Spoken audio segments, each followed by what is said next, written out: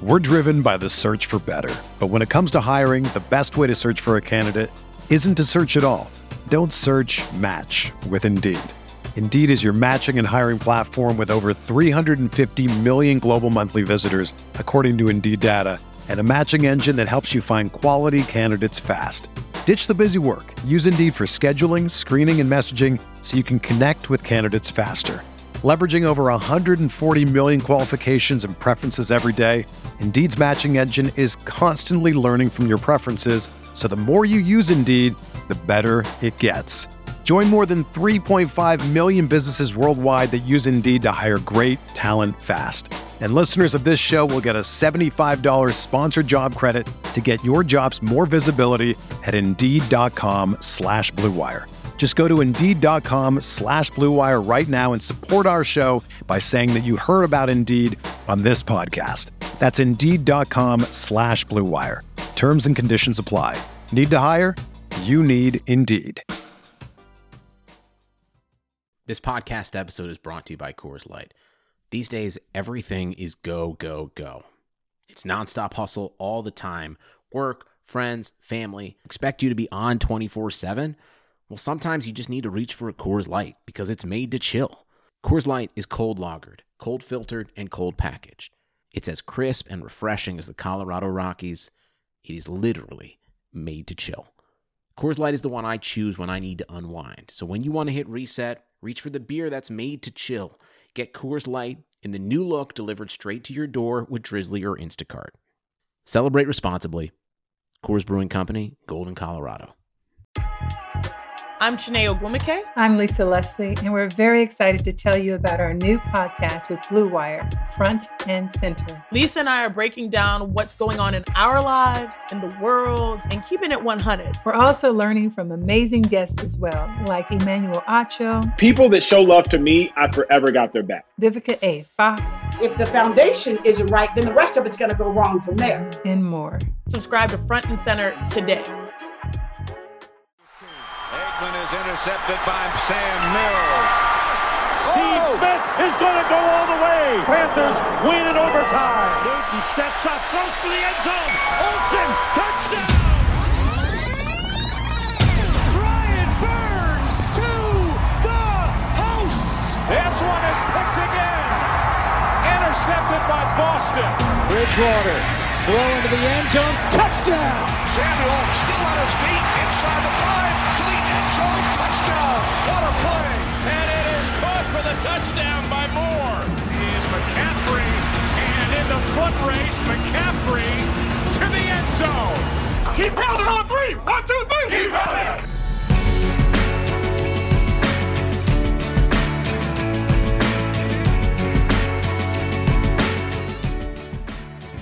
And welcome to another episode of The Roar, brought to you by Blue Wire. My name is Billy Marshall, and to help me preview the upcoming opponent this Sunday, the Kansas City Chiefs, I am joined by Matt Lane at Chief in Carolina. It's where you can find him on Twitter. He is a contributor for the SB Nation affiliate for the Chiefs, Arrowhead Pride. Matt, how are you? I'm doing good right now. Thank you guys for having me on. I greatly appreciate it. I'm excited to talk about this game that's coming up. I think it's going to be pretty fun. It should be a pretty fun game. You know, the Panthers have been a lot more exciting to watch than I thought they were going to be coming into the season. So I'm excited for this one. Yeah, definitely. And you never know what you're going to expect with them. They've been relatively frisky as a competitor. You saw them a couple weeks ago really take the Saints down to the wire. Last week wasn't great, but McCaffrey is returning, and we'll get into that here shortly. But first, I want to talk about the Chiefs. Defending Super Bowl champions, there was a lot of expectations for this team, and it looks like through 7-8 weeks, midpoint of the season, they've held serve. They've kind of been what we expected. They went into Baltimore and shut down the Ravens, and I mean, they had a tough loss against Las Vegas, but outside of that, it's been pretty much as expected. Am I wrong? No, not at all. And it's weird kind of being a Chiefs fan. We went through so many years of my life of not being particularly relevant. And then all of a sudden that switch flipped. And now just about every game, you're kind of the favorite. And even a win, when you blow out the Jets, you almost find yourself trying to find ways to pick holes in the team for absolutely no reason, completely forgetting where you were. So I think all Chiefs fans are trying to understand that having one loss at this point in time, which was a pretty fluky half based on everything else that we've seen of how they're going to play, and just accepting that this team's really good. Everything's gone according to plan. They're not dealing with too many injuries right now. I mean, Chris Jones now is placed on the reserve COVID list, but hopefully that's just through contact tracing and nothing else. Pretty healthy team, winning most of their games. I mean, it's been a good year to be a Chiefs fan right now. So I first want to get into your offense, and the best player arguably in the world is Patrick Mahomes. I don't think there's any question about that. And if there is, then they probably don't know what they're watching. But what has been his level of growth that you've seen this year, or has he just performed about as you'd expect? I know there's been some wranglings among the analytics community about some of his production. I don't really pay attention to that. Whenever I watch the Chiefs, he looks like he's playing great football, so I don't really care too much. But I know you studied the film a lot. What has been your impression of his performance this season? So the biggest jump for me came actually between kind of the MVP season and last year. You could just tell the game slowed down a little bit for him, and he's carried that into the season. So he's only getting better in terms of reading a defense pre-snap, making really quick side adjustments post-snaps. He's mentally catching up to the other guys that are at the top of their quarterback game right now. And that's really scary when you pair that with his just physical ability to essentially do whatever he wants with the football from any angle at any point in time. So yeah, I think he's been a little bit riskier this year than years past. He's tried to put the ball purposely, not necessarily in harm's way, but into tighter windows. And that's where you see some of the analytics coming out with turnover-worthy throws, and his completion percentage above expectation isn't super high. But when you just watch the game, he looks like he's in control almost all of the time. And even some of those risky plays are very calculated. So just the level of calculation he puts into each and every play, I think, is what's most surprising for how young of a player he is. Yeah, I mean, it's been a joy to watch him play. I mean, I saw that game last week. He had that one throw where he was rolling out to his left and threw it across his field. I mean, it only went 13 or 14 yards, but just his ability athletically to pull those off is kind of remarkable. And I want to get into this offensive line because I know there's been a lot of discussion, among Chiefs Twitter, and I follow a few of you guys about the level of play from the offensive line. I think we know by now that their two bookend tackles, Fisher and Schwartz, are pretty reliable. But how is the interior of the offensive line? I mean, they lost, I believe it was Duvernay Tardif. He opted out. I believe he's working as a doctor in Canada, if I'm not mistaken. But what's been the situation like with the other parts of the interior? It's been a major work in progress. And I would even go out to Mitchell Schwartz if he's able to play for this game. I believe he is back at practice this week, but I'm not 100% sure he's going to go or not. So you might even see Mike Rimmers, old familiar face, fans starting at right tackle. And that has been about what you guys would expect so far. But on the interior, it's a lot of new guys. So Andrew Wiley took over Laurent Duvernay-Tardif's place, and he's been sub-average, I would say, most of the time. He still looks like a very young player that went undrafted and then worked really hard to get onto a pro team. Recently, the Chiefs have had to sub in Daniel Kilgore at center and then Allegretti at left guard. And they work well in some plays, especially run blocking. They do seem to provide a little bit more power in the run game, which isn't something people associate with the Chiefs. But that's been a nice thing to see. But you can take advantage of that interior group in pass protection. It has not been particularly pretty. The hard part is just getting Mahomes down once you get by them. Yeah, I would definitely say that's pretty true for a lot of offensive lines, and especially just watching the Chiefs. That's been my impression. I mean, to be honest with you, I was kind of like a Mike Rimmers apologist. I always felt that he got a bad rap when he was here just because of the Super Bowl, and he was facing arguably the best edge rusher in the NFL that game, Von Miller. But, I mean, he's serviceable as, a backup right tackle. I don't really see too many issues with that. But I want to move on now to your skill players. And first I want to start with the running backs.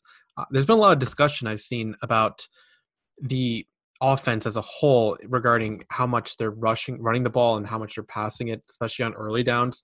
And obviously I think a lot of that was attributed to them drafting Clyde Edwards-Helaire in the first round. And I really did like the pick. I know a lot of other analytics types had some questions about it, but then they also signed Le'Veon Bell, and he looked pretty good last week. I watched the game earlier today. So just what's been your impression of the running back room and how the offense has been kind of distributing the run pass ratio, because I do think it's gotten a little bit of criticism from some parts. Yeah, I don't fully understand the criticism at this point in time. The Chiefs are still very much towards the top of the league in terms of early down pass rate. They really don't stick to the run unless teams are going to play super light in the box. And I think that was part of their goal with bringing in a running back so early in the draft, was if we're going to face light boxes all the time, if we're going to play against linebackers that are stepping off rather than Reed stepping towards the line of scrimmage, why not run the ball more? So you've seen some games where that's been very successful. Other games, whether the running backs or the offensive line haven't been able to make that work entirely. But I mean, overall, the run game's more reliable than it was last year, which only makes the Chiefs offense more dangerous once you start getting later in the year or into the playoffs. And the biggest thing I've seen right now is they're still struggling to find out how to best utilize these running backs in the passing game. I think that's where you're going to see the most growth as the season keeps going on. Clyde Edwards-Helaire was one of the best receiving running backs to come out in a while from when he was coming out of LSU, and they've really struggled to get him incorporated. Le'Veon Bell's kind of taken some of those third down running back reps since he's got here, and he still looks like Le'Veon Bell, but they're almost still either a screen or a check down player rather than part of the actual play. So it's going to be interesting to watch as the season goes on if they can figure out how to get these guys isolated a little bit more and how to take advantage of it. Yeah, I mean, just from what I've seen, I mean, it looks like they're doing a pretty good job of it. I agree with you. I know you've pushed back on it on Twitter a few times too. But what has the other option of Le'Veon brought to the running back room as a whole? Has it changed the dynamic at all? Yeah, he's gotten quite a few more touches than I would have expected. Clyde Edwards-Helaire still gets the majority of the snaps, but just in terms of the touch ratio, Le'Veon Bell's actually come in and eaten quite a bit into that.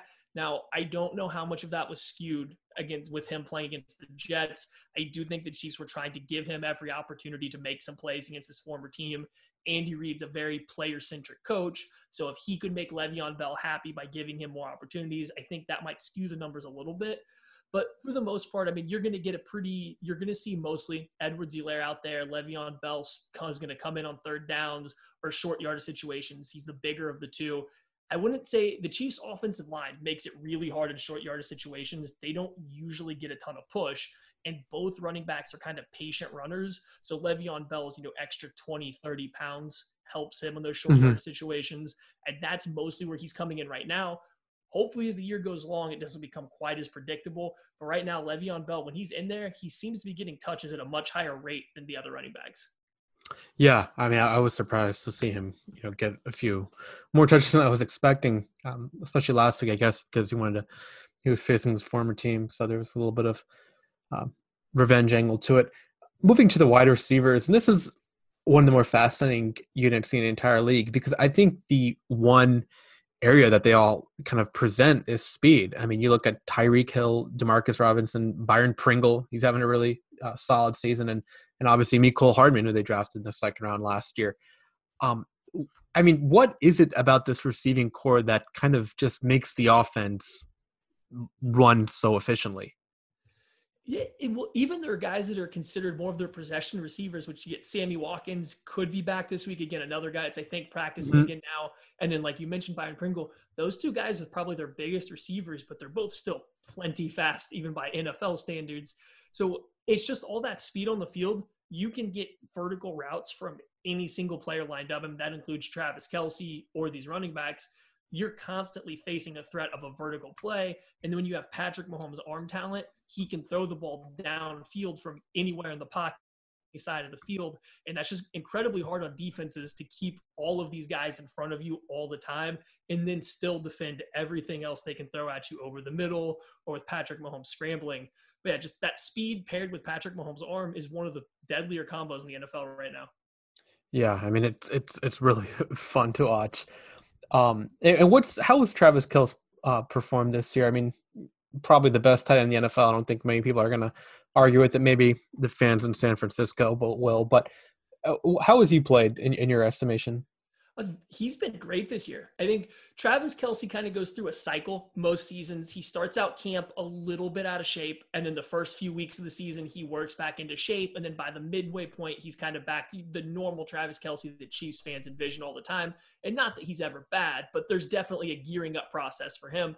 This year, I think with the way the offseason shook out, he started week 1 in mid-season form, and he's never looked back. I think the Chiefs are isolating him a little bit less by himself. They're asking him to beat corners, in man coverage on the backside of formations a little bit less this year, at least so far. They're just allowing him to be that middle of the field safety net for Patrick Mahomes. And they find him an awful lot because he's got some of the best zone awareness out of any, not even just tight ends, but any player in the league. He finds soft spots in the zones incredibly well. And that's what they're just letting him do over the middle of the field, as most teams are kind of transitioning to playing purely zone against the Chiefs right now. Yeah, and then that brings me to my next point here is that, I don't know if you've had a chance to watch the Panthers defense, especially in the last few weeks. It has, I think, a lot to do with their injury, and just their talent level isn't at a level where they can implement a lot of pattern matching or diverse coverages to really confuse the offense. So, I'm not sure what to expect this week, but from what I've seen the past few weeks, I expect them to do a lot of spot drops. So that definitely plays into the hands of the Chiefs offense. And Andy Reid especially is one of the better play designers in the league, especially against creating zone beaters. And I expect him to do plenty of those on Sunday. Yeah, the Panthers will have to be really careful with if they are not able to run. I haven't paid as much attention as I probably need to at this point in time. Usually I get to the upcoming opponent's film, tonight or tomorrow morning.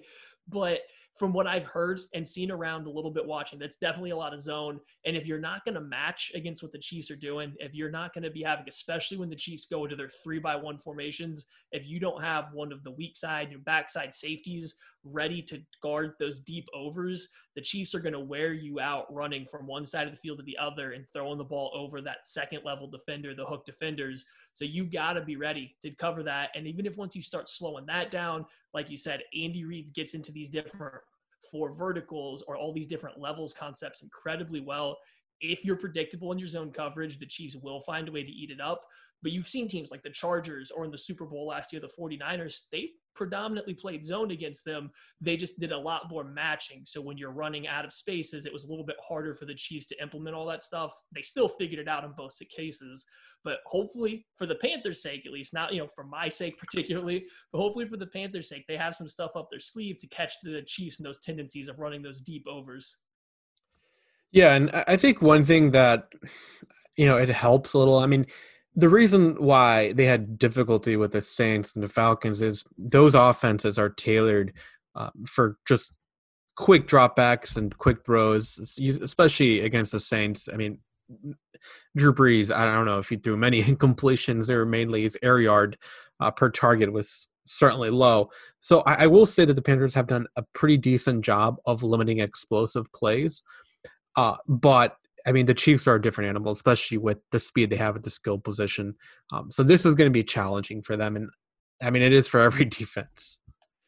For sure. And some of the Chiefs kind of opened up last week with the Jets, and we'll have to see how the Panthers play it. But the Chiefs ran, double digits easily, kind of some slant flat RPOs, but they would have the running back on the same side or running to the same side that he's lined up on. So it kind of messes with your RPO principles as a defense. And they were able to throw these slants in behind these guys. They were having to play the run over and over again. I hadn't seen the Chiefs run that many slants in a game since Andy Reid has been the head coach. So that's just something to keep an eye on, because I wonder if that's going to be a staple for the Chiefs going forward, or if they saw something specific the Jets were doing. But if your linebackers aren't going to be on their P's and Q's and be caught coming forward a little bit, the Chiefs will throw a lot of slants off those RPO looks right behind them over and over again. Yeah, I can certainly see that happening. I want to transition now to the defense. And before we get into each of the different position groups, this was a unit that underwent quite a bit of transformation last season when they hired Steve Spagnuolo. They hired new position coaches too.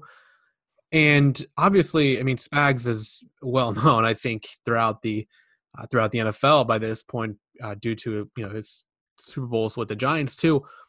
But it is 2020. I haven't really watched the Chiefs defense as much as I probably should. I know they're talented, but you follow them closely. What type of schematic principles has he implemented in his time that's really given them a boost on that side of the ball?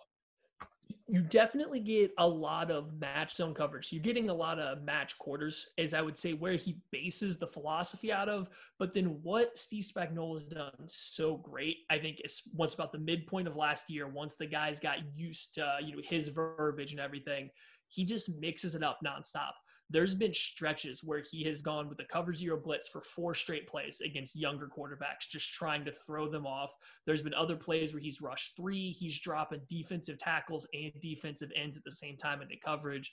So it's really hard to peg him down. He throws out tendency breakers nonstop to where it's hard to put a label on what he does.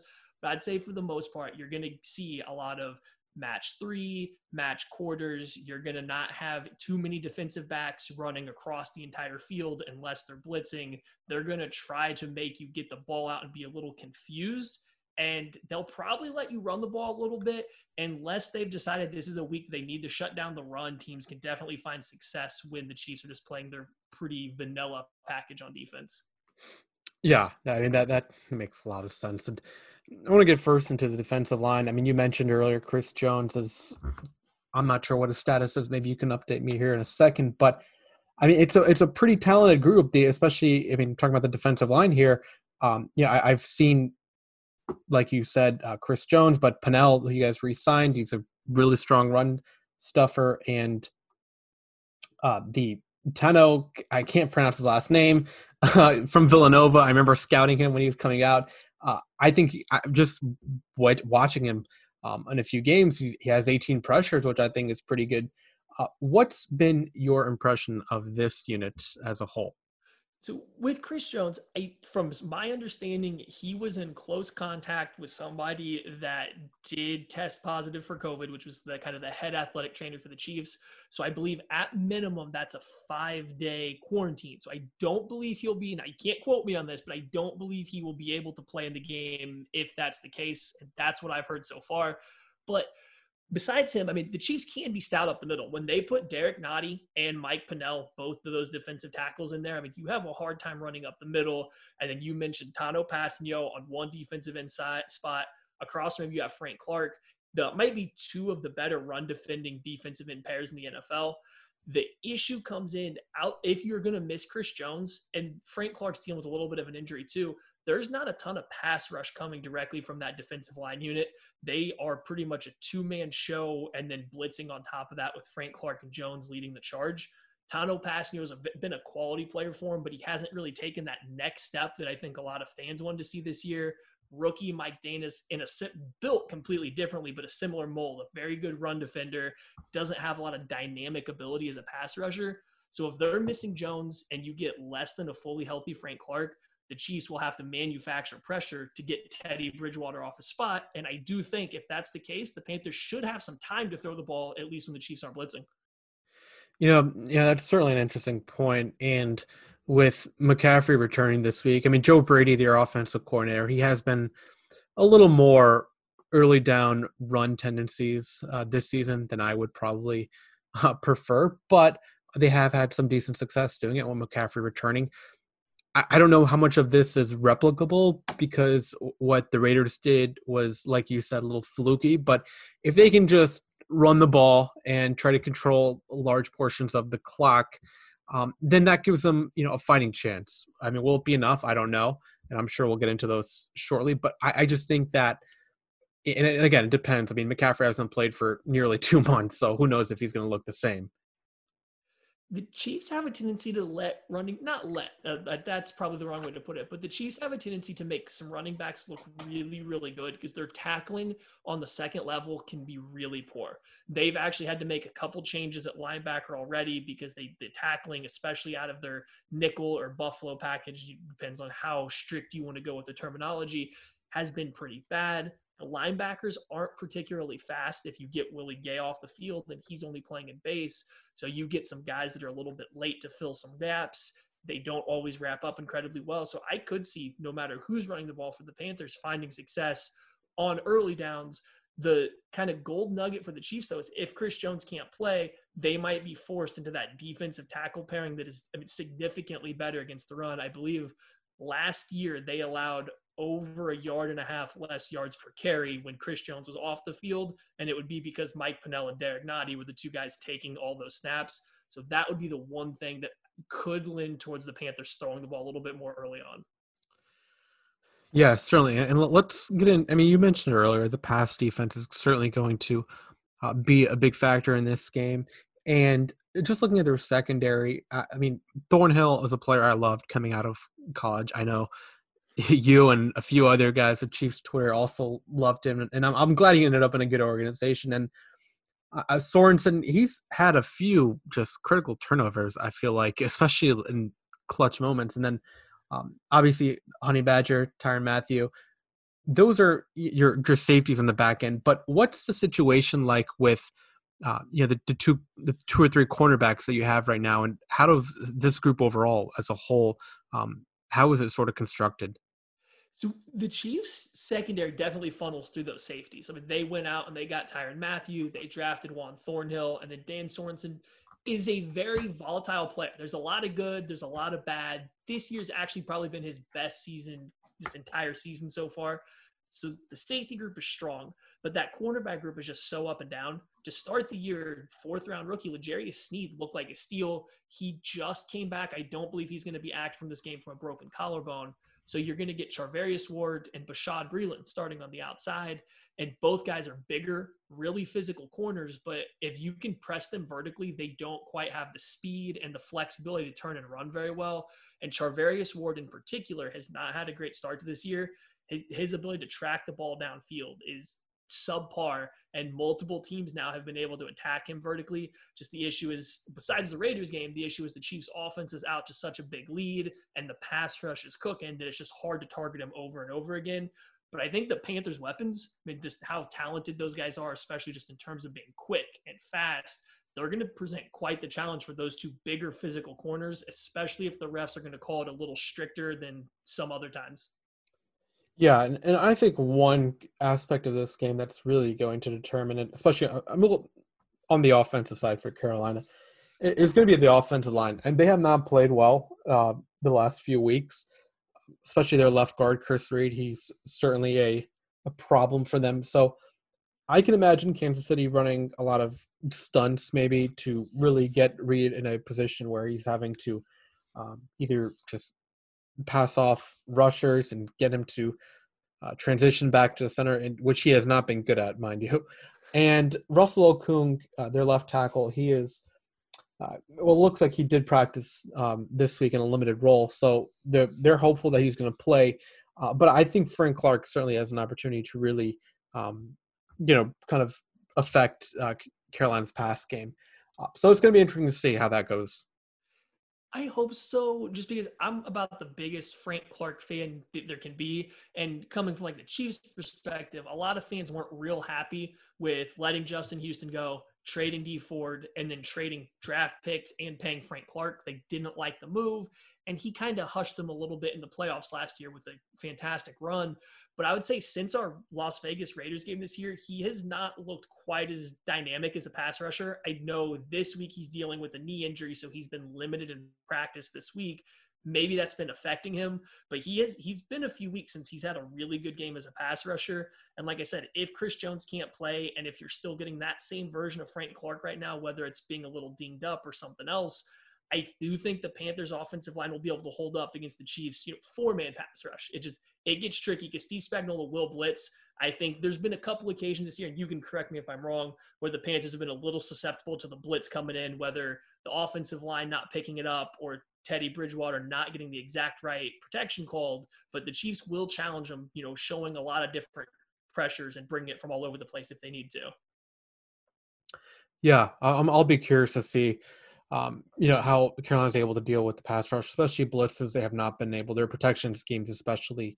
It's a combination of things. And Jeff Schwartz pointed this out the other day. Sometimes it can be Teddy Bridgewater not identifying the blitzer, so the running back could go in the right direction. Sometimes it's not him finding the hot route when an uncovered safety or corner is coming on a net from the edge. So there's a lot of factors at stake, and just their ability to pick up blitzes also is going to be key. Will they be able to do that? I'm not sure. But I do think offensively they will have a good amount of opportunity to move the ball and score some points. And I expect the same from the Chiefs. Yeah, that's where I am right now. I don't know what the Chiefs' mindset is currently going to be on this. They're going to, after this game, they get to the bye week, and then they get the Raiders, who just beat them and did some silly stuff like trying to request to do a drive around the block before getting back on the plane and stuff like that. So the Chiefs might be looking ahead a little bit to getting some rest to the next game. I don't want to say they're overlooking the Panthers by any means, but the Chiefs, especially under Andy Reid, have this weird ebb and flow of taking some games, like the Baltimore Ravens, seriously, and then just kind of foot off the gas entirely when they go into another game. And I would point to just their general lack of game-specific plan against the Chargers earlier in the year. So it really depends on what Chiefs level of commitment you're going to get. I do think both offenses will be able to score points here, especially talking through some of these injuries the Chiefs might be having on that defensive line. And I think Christian McCaffrey, even if he's only 90% right now, is a really bad matchup for just how the Chiefs usually play running backs. I think he's really good at finding cutback lanes. The Chiefs leave them open a ton. He runs like a better Phillip Lindsay, and Lindsay was giving the Chiefs all kinds of fits as a runner before he had to leave that Denver Broncos game. Mm-hmm. So I do think the Panthers will be able to move the ball. I don't think that's the best matchup for the Chiefs without Chris Jones. It's just a matter of who can score more points when push comes to shove. Yeah, and I'm glad you went there. And I just want to preface this by saying that we at Blue Wire are sponsored by BetOnline, and they currently have this game as the Chiefs holding a 10.5 point favorite. The total is 52.5. For me, I do think there's going to be plenty of points, and 10.5 seems high, but then you realize that the Chiefs are covering games left and right this year, so it's not too surprising. Even last week, they were a huge favorite against the Jets, and they ended up covering. But like, what's your official like prediction? I think I'm leaning towards maybe taking the Panthers with the backdoor cover, but I think the Chiefs should hold on for a comfortable win. That's the hard part for me because the Chiefs, like you said, have been very good at covering. And I think one of the things that they do to get the cover is once they get a little bit of a lead, Steve Spagnuolo gets to really dig deep into that bag of tricks. And the amount of times that they get, an early fourth quarter turnover or big play on defense that helps them end up covering a game is incredibly high just because of how well he's been coaching. So I think 10.5's a pretty good line. I think officially I was taking the Panthers with the points in our little pool thing that we have to do with Arrowhead Pride because 10.5 is a lot for just the situation I think the Chiefs defense is in right now. I think I'm predicting 34-28 for the Chiefs right now, but maybe not being quite as close as that looks, but definitely not a blowout like last week or anything. Yeah, I mean that's sort of a pretty fair representation, in my opinion, of how this game will go. Well, Matt, is there anything you want to plug before you head off? I mean, I love everything you guys are doing. I thank you for having me on here. If anybody wants to read a little bit about the Chiefs in this upcoming game, make sure you shoot on over to arrowheadpride.com. And any of you guys are Drafts fans, it's definitely a little bit Chiefs-centric because we are all Chiefs fans that do it. But we have a KC draft guide that we release every year. A couple of us that write for Arrowhead Pride, we put a lot of work into it. You can follow me on Twitter at Chief in Carolina. Link out once we start pre-selling it, but it's just another area to get your draft knowledge in. A lot of us just draft nerds, like I'm sure plenty of people listening to this are. We love doing it and digging through all the film. So we'd greatly love, you guys' support if you guys ever want some more information. And it's not all about the Chiefs. It's a lot about prospects, but there's a little bit of a Chiefs twist to that as well. Yeah, and I can certainly endorse that. I mean, I think you guys do a tremendous job covering the draft. I have ordered your draft guide, and it's certainly it's definitely informative, has a ton of great content, a lot of just perfect information. The tables are formatted in a way where it's easy to digest. It's really one of the better draft guides out there. So I certainly recommend that to anyone. And they cover the draft really well, starting from the Shrine Game all the way up until the NFL draft and when the undrafted free agents are announced too. So you can find him again on Twitter at Chief in Carolina. Matt, thank you again for joining. Thank you for having me, Billy. Anytime. I have PenFed, that's a fact. I have PenFed, that's a fact. My credit card purchases get me cash back. My credit card purchases get me cash back. No one else gets these rewards. Sergeant, that is just plain untrue. What in tarnation? Sir, PenFed's PowerCash Rewards Card isn't just for military members. Anyone can get cash back on all purchases. Ah, Figgins, you've ruined my favorite song. PenFed Credit Union. Visit PenFed.org/PowerCash. To receive any advertised product, you must become a member of PenFed, insured by NCUA.